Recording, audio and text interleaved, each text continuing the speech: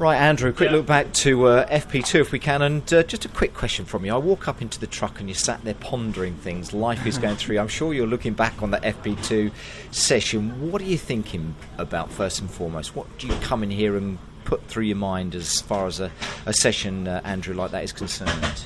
I'm just thinking about the change we've made and where I could do better and where we could improve the car a little bit. So, yeah, it's quite nice sometimes.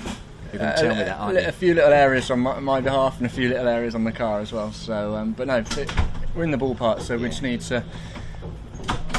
We don't want to change too much, and equally, if there's any little issues, then I need to try and drive round them rather than trying a big change. You know, we're in the position we shouldn't be throwing big changes at it now, which we won't be. So, yeah, just if we just do a neat and tidy lap, we'll be somewhere near. So, that's just a tricky one sometimes in qualifying, where you try and get that last little bit.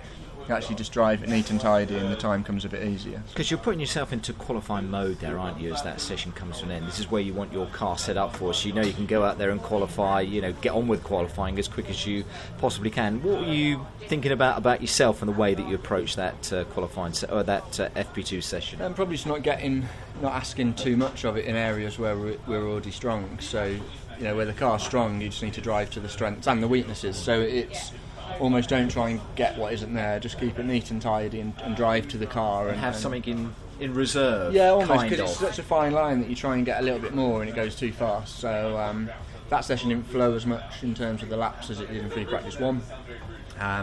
We tried some better tyres and the balance changed a little bit. So yeah, we're in the ballpark, so we shouldn't complain. So you're sitting there happy. Just as a final question, what was it like out there on the circuit? A few people went off down at sunny in, sunny out, that kind of thing. It was maybe a bit greasy. Did you come across patches like that you think, ooh?